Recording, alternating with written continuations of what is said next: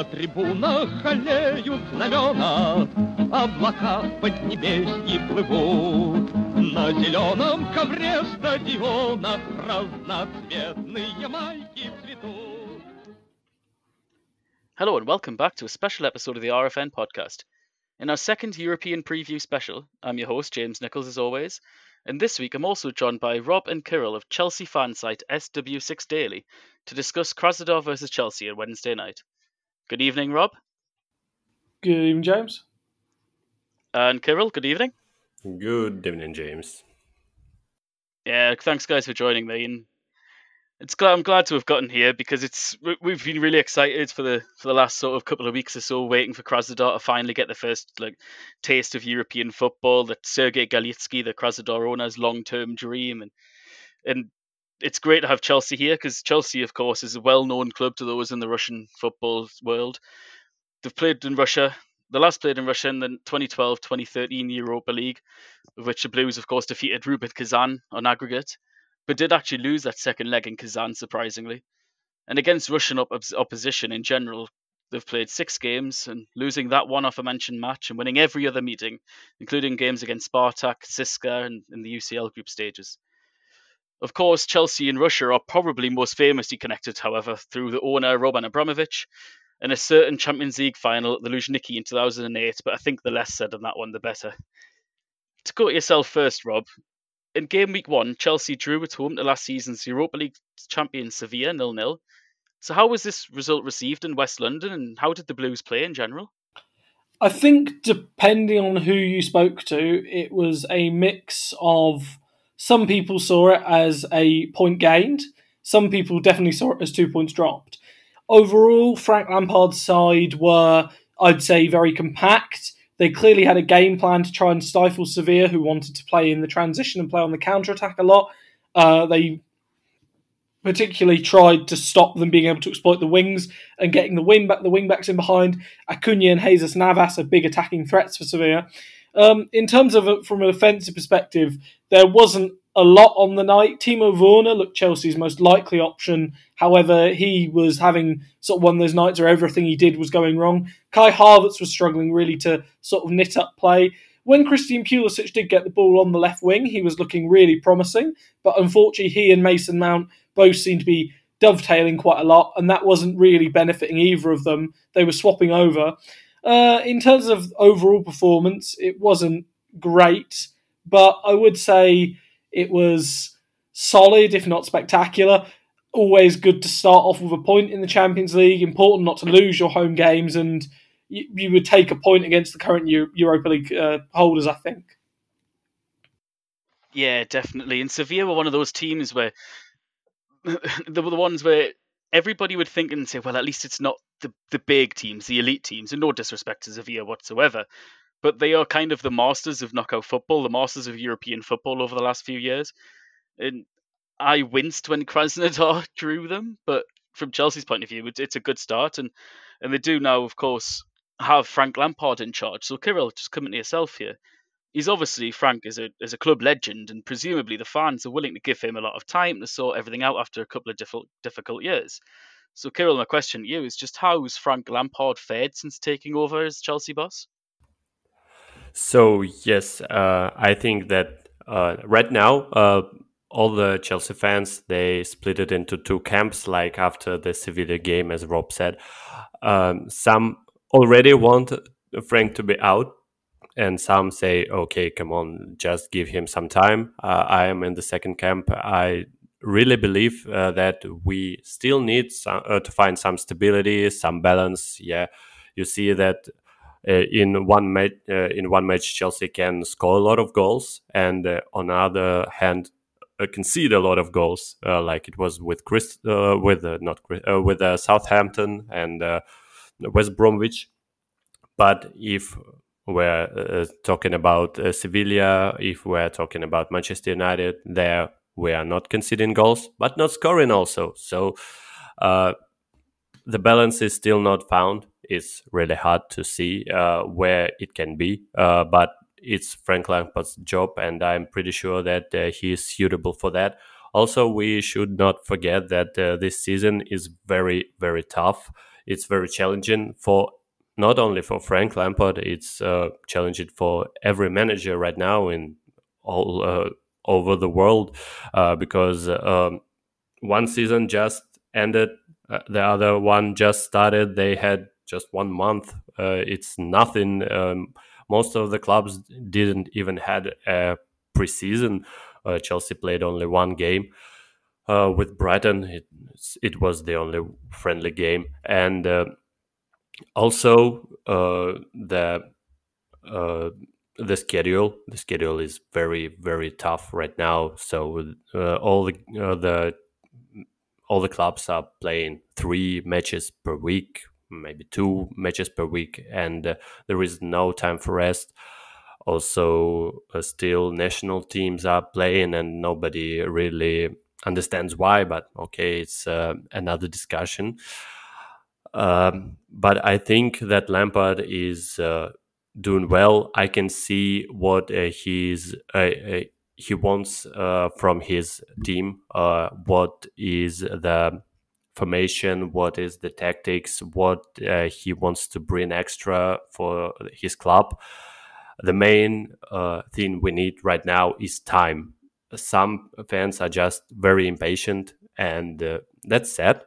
But we should handle it, and also Lampard should handle it. But he has my all trust, so I will wait until this season at least. So that's my point. I think it's also worth probably noting that at the end of the day, whether people like it or not, Frank Lampard is in a unique position as a Chelsea manager in recent years, because ultimately he is arguably the club's greatest ever player. He is the club's record goal scorer. He has an incredible affinity as sort of a manager. He has sort of an incredible sort of reference point as the manager. And every single signing that has been made so far has come out and said that one of their big, one of the big USPs of it and one of the big selling points has been Frank Lampard. So I can't see the club wanting to make any changes in the short term, purely just because so many of these players are expecting, to play under Lampard and be, part of a Lampard team. It is clearly a work in progress, and I don't think anyone would deny that. But if they can get the balance right, as we've seen against Crystal Palace, and I think we also started to see at times in other matches this season, if they can get the balance right between attacking and defending, there are some incredible defenders at the club this year in sort of the development of Reece James, obviously the signing of Thiago Silva, Kurt Zouma finding solidity. And if they can balance that with the attacking potency and quality of all of the new stars and signings, then there really is something quite special potentially sort of developing there. And I think that's sort of something important to note if sort of that makes sense. I obviously sounds like a bit of a cop-out almost to say that it's a work in progress, having spent so much, which I know is going to be discussed a bit later. But realistically, it has to be viewed in that sort of way and understood in that manner. Yeah, it's been quite a breath of fresh air, really, to see Chelsea give Lampard the chance, give it to a club legend, give it to a young English manager.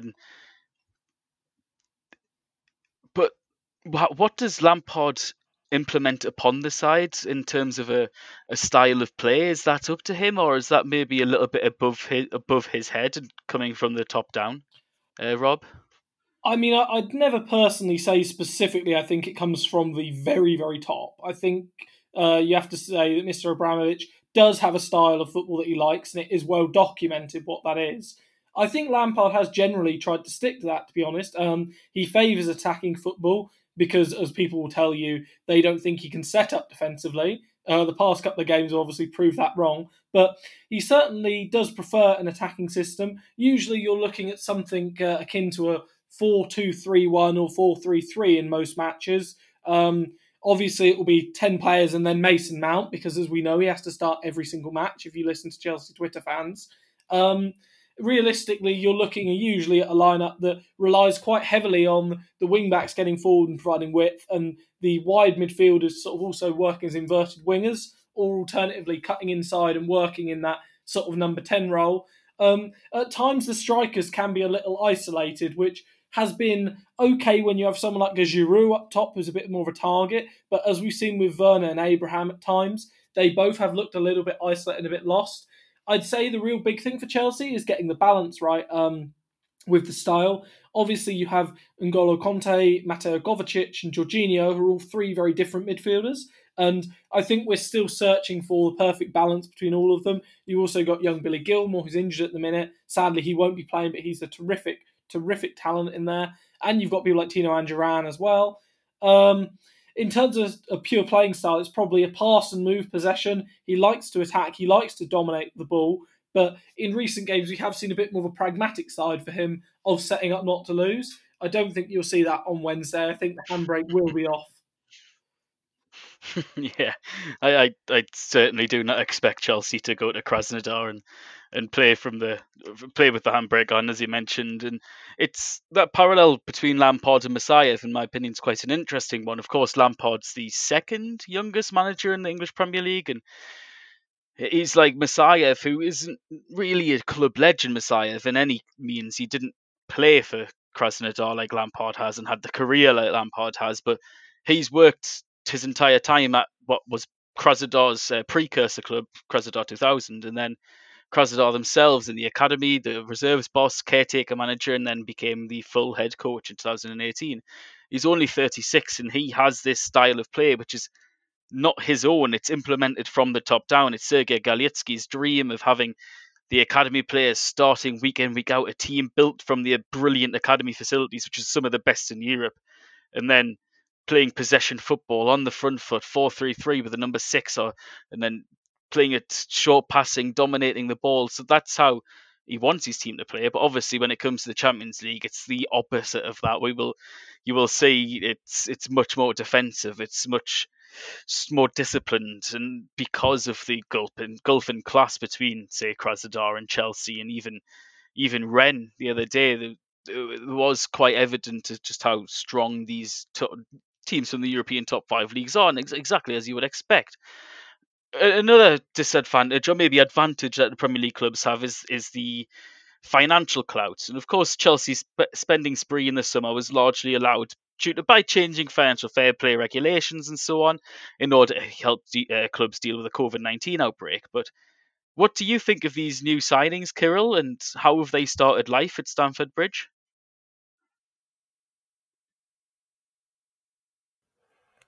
So, as far as you know, we have quite a lot of newbies, and they were pretty good, as for me. None of them, but let's go through the list. So Hakim Ziyech was the first one, and we didn't really see him in the Premier League, unfortunately, due to his injury that he had in his friendly against Brighton. We all thought that it was not so serious, but unfortunately he missed all September, and he is only now he is going and gaining this match fitness. We didn't see too much of his magic right now. He is getting just some game experience in the Premier League, but yesterday Frank Lampard said that he thinks that Hakim Ziyech is ready to shine. He's ready for a start in 11. So I think it was a message that Hakim is very, very. There is a very good possibility that we will see him against Krasnodar. I hope it's the best. Right now, it's the best option for him to start and to see how he implements the team, how can he give his best to this team right now. So I'm pretty sure that he will start against Krasnodar. The second signing was Timo Werner, and to be honest, it's one of the transfers I am the most happy about because he already shown his great character on the interviews. He was very, very excited about playing in the Premier League. He was very confident that he can bring something to this Chelsea squad, and of course he can. And of course he already brought a lot. Yeah, he didn't score so much goals. He was brilliant against Southampton, and he scored twice, but he didn't previously, except the friendly Brighton game. But in all of these games, he was tremendous. Really, he helped a lot in the attack. He also was not afraid. He was not lazy to come back. He supported our defense, and he really tackled well. I don't remember the striker who really did that. Even Drogba was not so defensively active, let's say. I'm not talking about Morata or Diego Costa, who were always somewhere in front. And Werner is coming back and trying to help his teammates, and that's what I really liked about him in these games. Also, he's creating a lot of activity in the attack, and he is really one of the players just who just came and started to show the difference. The second one is Ben Chilwell, the one I was a little bit not confident about because we also had some nice left back options. For example, Taliafico or Lucadin also was in the rumors, and other guys, Alex Telles also, who joined Manchester United, they were all in the list probably, and they were cheaper options, but Chilwell came, and most of the time we thought, okay, they paid for the Englishman, that is why he was so highly he was so high in the sum we gave to Leicester, but he really did the difference, and I don't remember such a solid left back since Ashley Cole in Chelsea. Yeah, Marcus Alonso was very nice in scoring goals from set pieces. Emerson was brilliant last August, but then he got injury and they were not stable anymore. Also, Alonso is not the man who is very good in defense, let's say. Also, Emerson sometimes fails in that.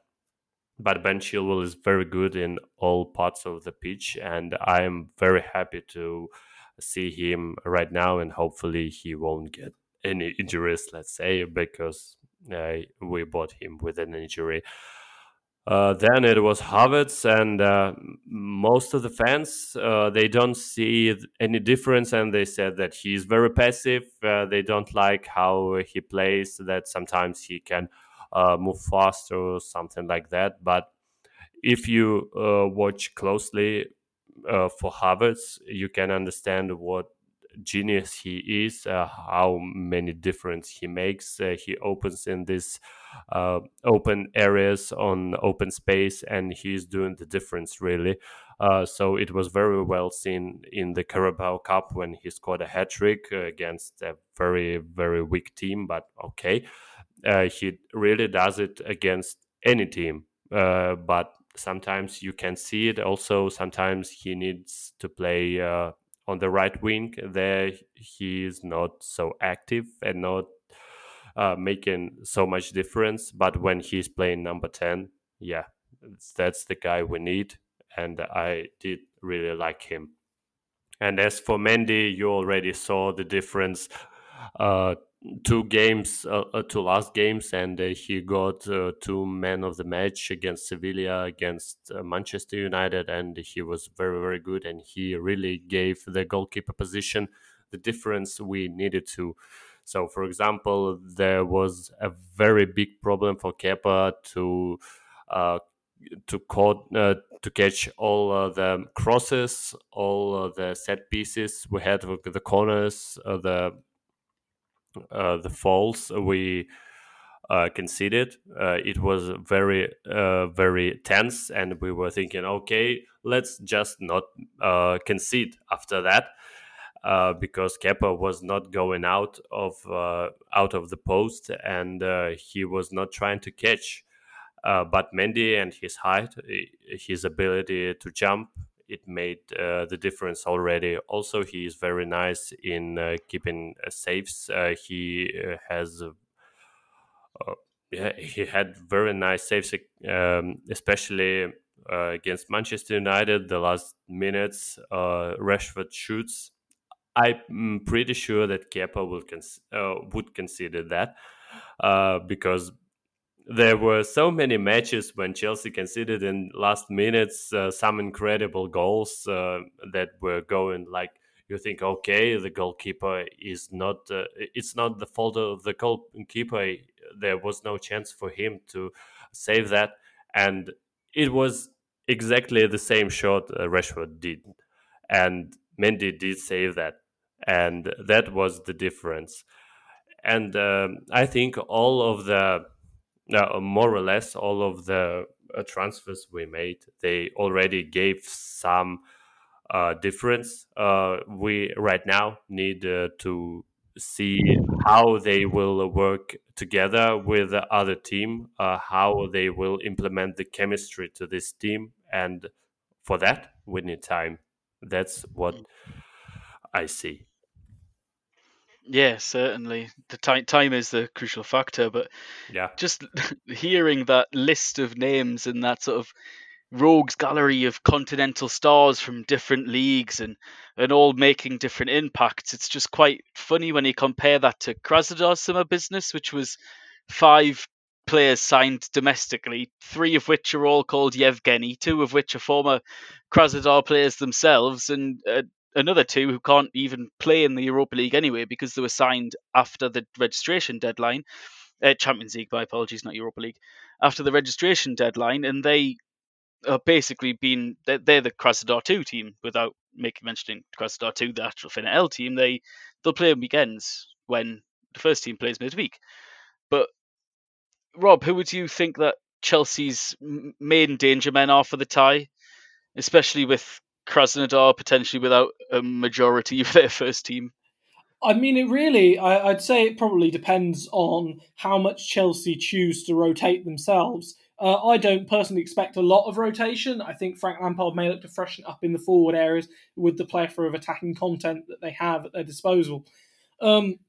Certainly, I think he hinted at it that Hakim Ziyech is getting closer to being able to start, and obviously the Moroccan playmaker has everything in his locker. He's a terrific passer. He can shoot. He has a real good delivery on him from dead ball situations. Takes a really good free kick. Has an incredible assist record to his name, and I think you may well see him getting the nod over perhaps some other options on the right hand side. I'd also expect maybe that they may change up front. And I think they may go with Olivier Giroud.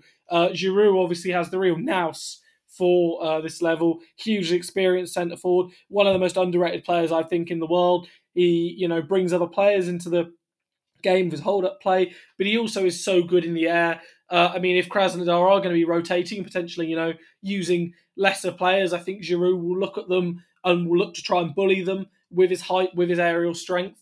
The other thing is he's so good at, occupying those centre-backs to give space to the likes of your midfielders. And if you have someone like Kai Havertz in behind or even Mason Mount sort of in behind, they can really occupy and dominate the midfield. As a bit of a wild card selection, and again, sort of hinted at earlier, Ben Chilwell so far has not put a foot wrong, in my opinion, in his Chelsea career. And increasingly, clubs are finding it difficult on that left-hand side to deal with the fact Chilwell likes getting forward. And then also that means that he can work in tandem with whoever's on the left wing. Recently it's been Pulisic, but also Mason Mount, and Timo Werner has also been out there before a couple of times.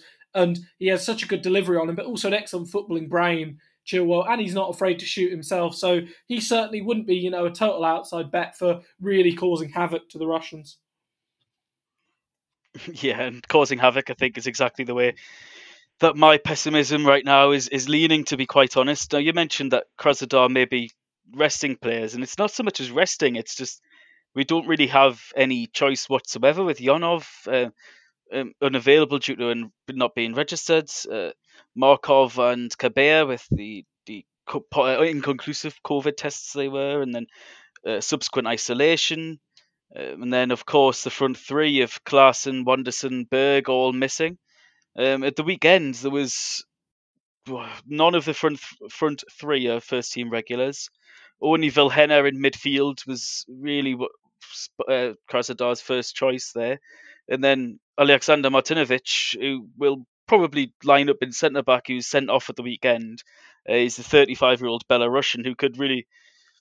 He's the only man that keeps the defence together at times. When Kayo and Diego Sorokin start, it's a little bit error prone at this level sometimes.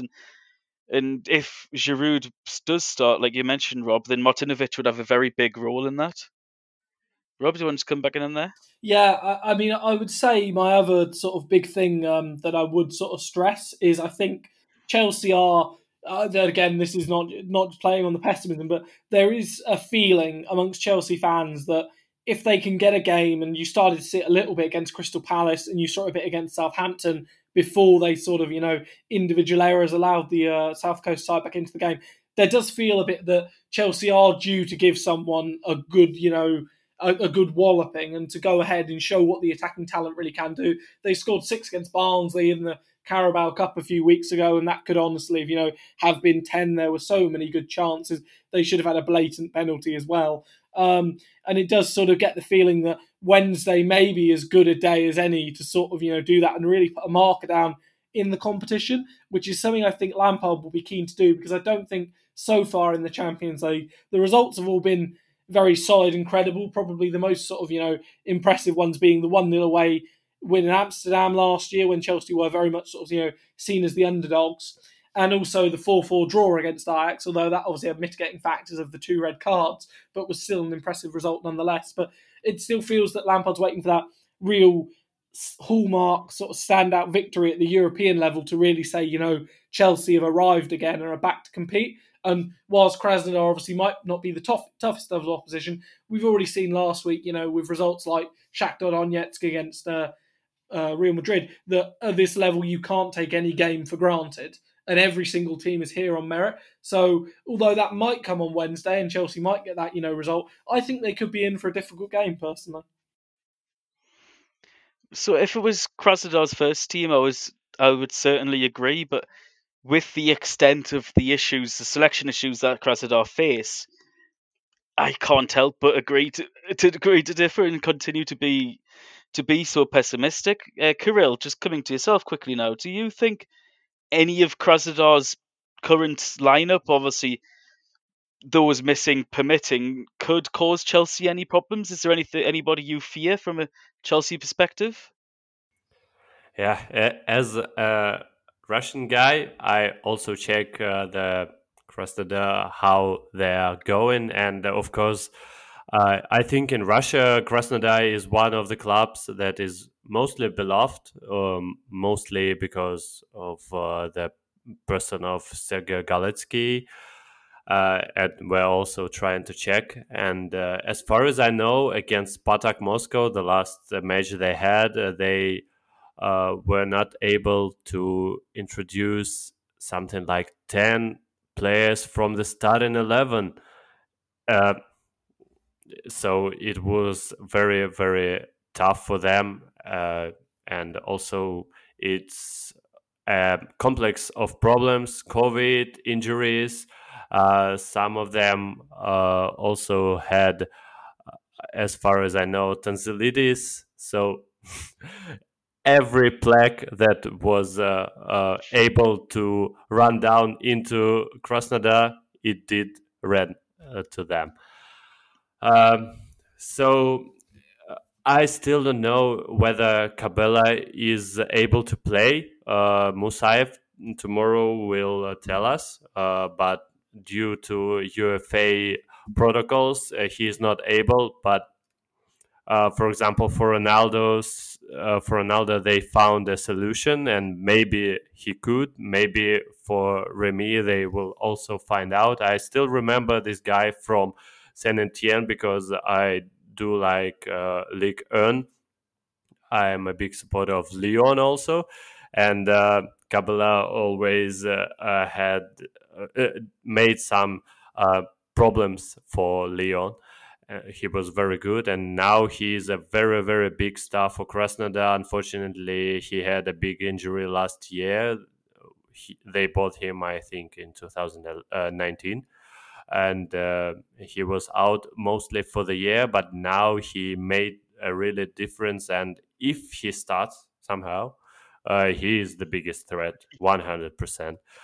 But as for others, I did like Ramirez in the game against Rennes. He was pretty solid. He was like a fullback that was transforming in the midfield, and he really covered both of the positions, and he was one of the best players, except one guy who was on the goal that night, Safonov. He is now in Russia. He is almost like an ultimate star because he made a couple of great saves, and really everybody right now in Russia who loves football, they know Safonov because of this game against Rennes. And to be honest, he was really very solid that night, and he can make the difference. As Rob said, I also expect a big transformation of the squad, of the starting 11. I see that many of the guys who were in the starting 11 previously, they will get some rest. Giroud is a very good point. I even didn't think of that, but I'm pretty sure that Olivier, he can really start. And he can cause some problems, but if Safonov will perform like he was performing against Rennes, Chelsea will need some extra good moments to win this game. Yeah, and it's nice to see that a little bit of hope from Krasnodar's point of view, if the majority of that is through, to be honest, the star performances of Matvei Safonov so far. But what I've been really quietly impressed with the Krasnodar in this little run they've had already in the Champions League is what they've learned from years prior. Of course, last year they went out the Europa League quite ignominiously at the end and lost 5-0 away to Basel. They lost 3-0 away to Getafe. In both of those games, they tried to match up their opponent. In both of those games, they played to their philosophy, which I can only respect them for doing so. But in that situation, they shouldn't have. They should have shut up shop a little bit more. And Musayev, maybe it was forced with the injury issues, with having to play 4 fullbacks, with having Smolnikov and Ramirez's pace down the wings as a real, actual outlet. He changed up his strategy. He changed up his tactics. They played very much like a 4-4-2 in defence, and it was 2 solid banks of 4. And they didn't push. They didn't press too high. They were wary of getting runners in behind, who were wary of Sorokin and Caio Pantaleon's inexperience and the proclivity for that one sort of clanger. And Musayev himself has learned more from Krasnodar's recent failings in Europe, and he's proving that this season. The problem is Chelsea have got such a star-studded squad, and as you mentioned, Kirill, there's such a huge long list of injuries with Berg, Olsen, Sorokin, Stotsky, Kabir, Klaassen, Petrov, Wanderson, Ari all out. It's just looking beyond me. Kirill, what do you think? Do you want to jump back in here? Ari, they were tremendous in their career in the Russian Premier League, and I'm very sad that they're not participating in this game. You are always wanting to see the best option for your opponents when you face a good team, especially when you know that you should win it. But it's better to have an opponent that is fully powered, let's say. Yeah. But still, there are some problems. Yeah, there are lots of problems, let's say, for Krasnodar, but I still believe that they are a very good team emotionally, let's say. They had these problems all the time. I think that if we speak about medical staff, medical department of Krasnodar, it's not working so good. And for the star players, they always, all along the season, they have 2-3 star players out of the squad. I don't know how it works, but there are very rare matches where you can see the full squad in. So maybe there is a problem with that, but even if they have a lot of problems, they still can rise up emotionally and psychologically, and they can win matches. They sometimes reverse so many matches. I remember 2 years ago, I watched their game against Zenit, and they were losing 1-0. And in the end, in like 7 minutes, they turned it around and won 2-1. Just 2 substitutes, they made all the game, and their passion, their aggression, they really wanted to win that game. And if they are coming against Chelsea motivated, and I'm pretty sure they will, because Chelsea is a top club and they would like to share some points or just take some points from Chelsea.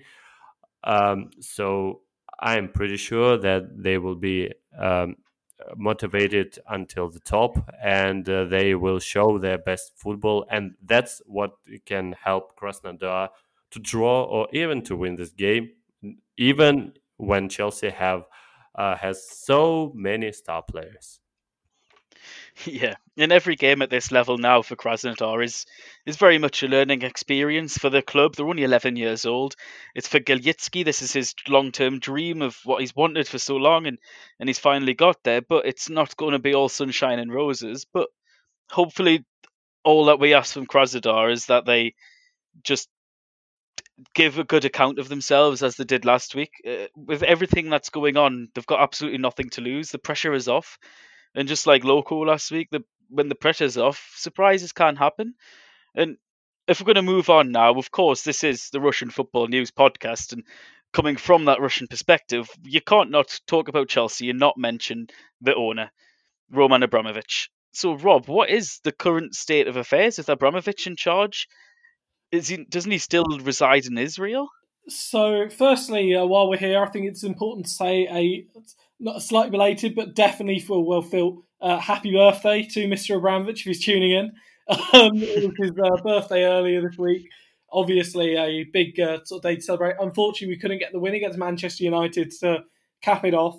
But in terms of state of affairs, there was an awful lot of punditry and speculation and column inches devoted to the fact that Roman was no longer committed to Chelsea, that the fact he couldn't get his British sort of visa sorted was meaning he wanted to sell up. Various names like Sergeant Ratcliffe at Ineos, who currently owns Nice, was suggested, and various suggestions were put forward that he was going to sell up. I think, if anything, the coronavirus period in last summer has just completely put pay to any of those rumours. I have to, mention the unbelievable work that Chelsea and From the Top have done, both in supporting the community, keeping the hotels open for NHS staff, providing meals, a number of the players sort of doing their own initiatives, the club themselves doing a lot of content.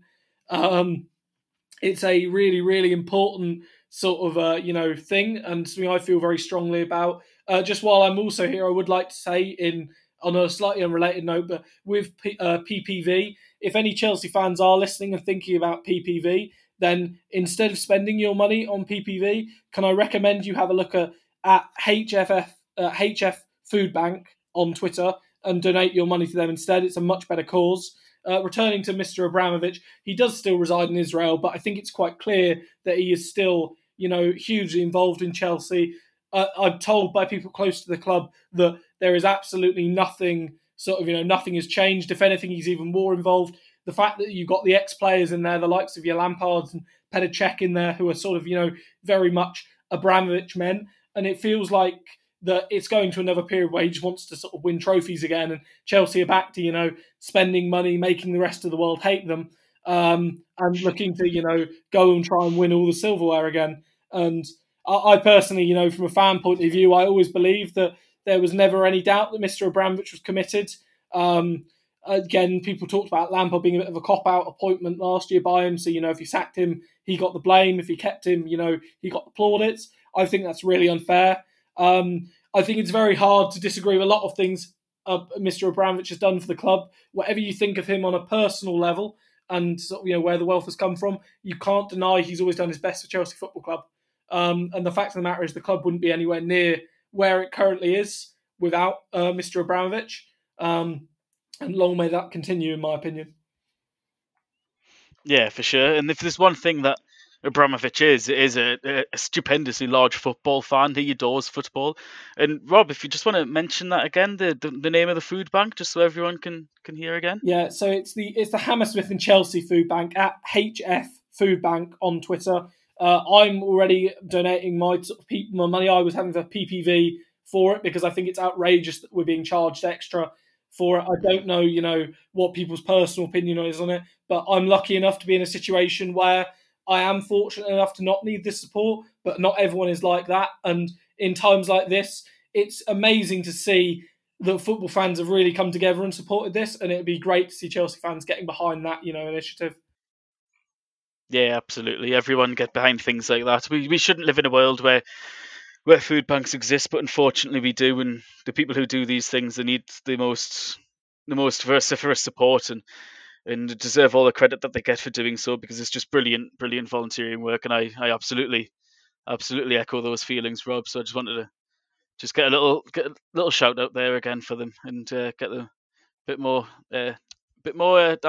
advertising, if that's the correct word for their cause. Now we'll just move back on to football again. Now, Kirill, I presume that I could probably predict the answer to this, but what are your expectations in general for Chelsea in the Champions League this year? I wonder, what are your expectations for my answer? Winning the Champions League, huh? Well, at the very least, I was expecting far into the knockout. I'm not so optimistic in winning, of course, yeah. But if we speak about the group stage, yeah, definitely Chelsea should go out because the group is more or less fine. It's not so easy. There are some traps for us, but I do believe that Chelsea should qualify, and I hope it will be the first place. The match against Sevilla was a preparation for a new evolution of Lampard's football, I hope. So we will see a much better display on the game in Spain. But against Krasnodar and Rennes, Chelsea should try to get all the points. Yeah, you will never know, it's football. And we will see how it goes. But more or less on the paper, you can see that Krasnodar, I do like Krasnodar, I do like Rennes, but Chelsea right now is much bigger club and much stronger club with so many star players, and I hope that we will get all the points from them. Yeah, more or less fine. We will see how it goes. It's football, and every match is a separate one, and everything can happen in football. But we will see. At least if we run out of the goalkeepers, we still have Petr Cech. so it should be fine. But as for going next to the knockout stage, it depends on which club we will get. Yeah, last time we got Bayern, and it was very tough. They really put their inform in the last months. I think February and March were one of the best of the months in football. Also, summer was tremendous for them. They won almost everything. I think they didn't lose any game at all. So for us, it was no chance. Even after 3-0 at Stamford Bridge, it was already done for the realistic fans, not for the guys who are still believing that 3-0 is not the end of the world. Yes, it's not, but not against Bayern in that type of form that they showed. So I hope that in knockout stage, at least at the first round, we will get an easy opponent that we did have last year, and at least quarterfinals I expect from Chelsea if we will get a good one after all. Yeah. And meanwhile, from Krasnodar's perspective, I think this is just about getting their feet wet in European football and in the top, most elite level. It's about the learning experience, playing teams like Chelsea. We don't, to be frank, I'm not quite sure many people at Krasnodar honestly expect them to get through this group. Did hope. It's always hope. You never know in these competitions, but they're a very intelligently run football club. They have been for a very long time. One of the leading lights in Russia about how the game is supposed to proceed and how things should be done behind the scenes. So, but then again, of course, Chelsea and Sofia are just far too good for Krasnodar right now.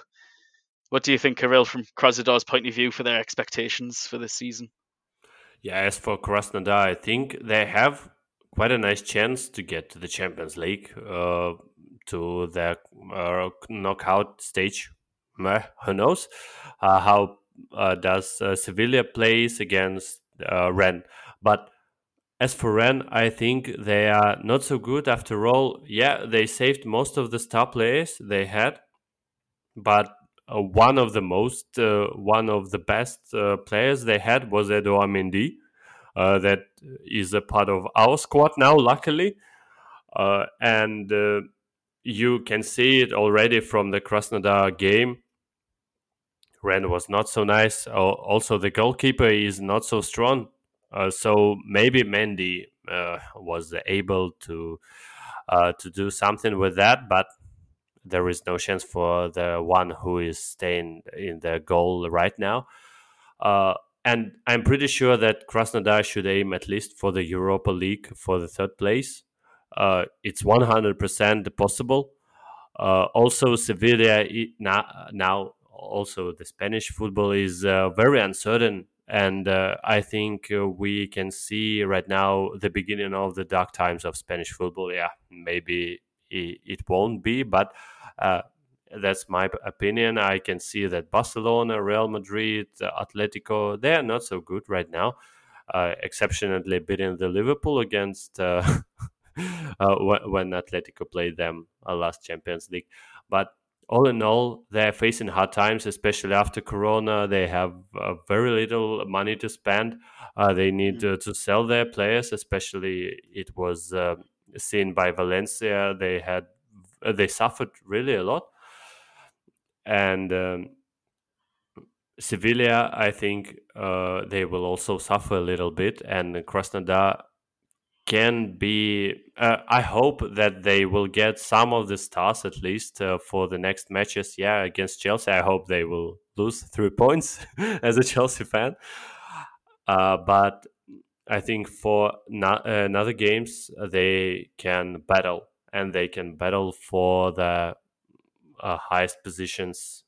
Yeah, maybe the second place will be a huge surprise, but a third one, I think they can take it, and I hope they will take it, and I will support them a lot for that.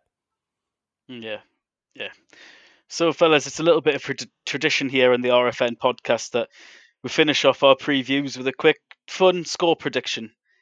Rob, you first. What's your score prediction for Wednesday night? So, because I think that we haven't ever kept 3 clean sheets since the Antonio Conte era, I'm going to have to go Krasnodar to score. But I feel that Chelsea will comfortably come out with a win. I think it will probably be 3 or 4-1 on the night. No doubt, probably conceding an own goal through some piece of ridiculousness because we can't have Edouard Mendy getting some confidence up.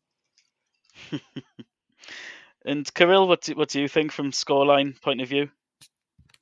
It's hard to predict, and most of the time I am failing with that because I'm doing for CW6 some predictions, and I'm never right for Chelsea at least. So it depends really on the starting 11 we will have, but maybe it will be 2-0 to Chelsea. I hope that Ziyech finally can shine. I hope. Yeah, probably. Also, I'm expecting Giroud, and when Giroud comes, he's very hungry for goals and very hungry for playing the club football. I hope him to score. I really liked him, for example, against Dynamo Kiev last season when we played in Europa League, and he was really hungry for goals and he was scoring a lot at the time. He was the best striker as far as I remember. Rob, if I'm not right, you can interrupt me. But I think yes, and he was the best player in Europa League that season. But they give the award to Eden Hazard because he was a most trap player. There's no problem for me, but Giroud deserved it better. So that's it from my side. I also wanted to add a little bit about Belarus. Now the politician system there is very, very poor. And right now they have strikes all over the country from this Monday, so from 26th of October. And you can ask me how can they get money from if they are striking they are not getting money. So if you want to support any of Belarus people because they're doing the right thing, I can tell you because I'm half Belarusian. So yes, this president is a tyrant and they should sack him, let's say. So if you are in to help Belarusian people, you can go to BIY Solid Found or just text me. I will certainly give you a link and you can help these people. And I will be very proud. I am already very proud from my Belarusian side, and I hope that someone will give them support except me. I already did that. And yeah, that's it. Yeah, absolutely. I echo those thoughts entirely. What's been going on with Belarus with Lukashenko and all the despotic actions is quite frankly disgraceful. Not everybody knows this situation in Europe, even in Russia. They are not aware of the situation right now. Yeah, they know that there are some strikes, but I know the whole story. And Lukashenko was a tyrant since he came. He killed a lot of people who were against him, and right now his whole nation doesn't want him to be a president, and he should go. That's that's it, and they want him to go already for 5-10 years at least. So let's finally hope this will happen. I fully support them. Yeah, absolutely. Solidarity with all the protesters in Belarus, and if you want to get in touch with providing some support to Belarusians who are, of course, going out without their money and safety right now, then we'll put you in touch with Kirill himself, and you can share all the relevant links there for sure. And it's good to see that the Belarusian political situation Yeah. is getting support from some of the Belarusian footballers based out of Russia. Of course, as the listeners will know now, that Belarusian players and others from the Eurasian Economic Union are naturalized in Russia, and people such as Ilya Shkurin and Alexander Martinovich, Krasnodar's captain, have both refused to support Lukashenko. Yeah, I'm very proud of the Belarusian sportsmen. I'm very proud of the Belarusian uh, media guys who are resigned. For example, we had a commentator on Belarusian football sports channel, Belarus 5.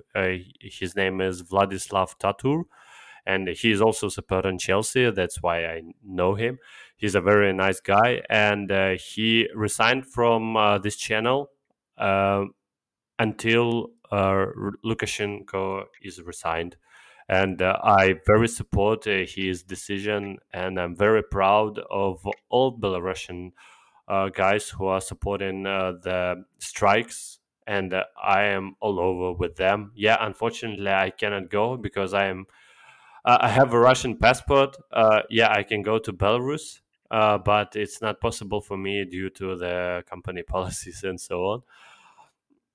But I try to support them at least in the social media, and I will be happy if you join this donation thing, and I will be happy to support you with helping other Belarusian guys.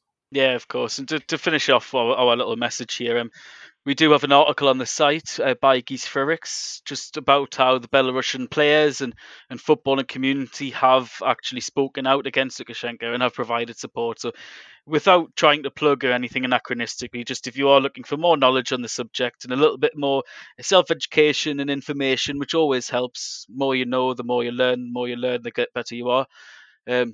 Look up on the site. It's Playing and Protesting, Belarus Football Community and RPL Players Speak Out.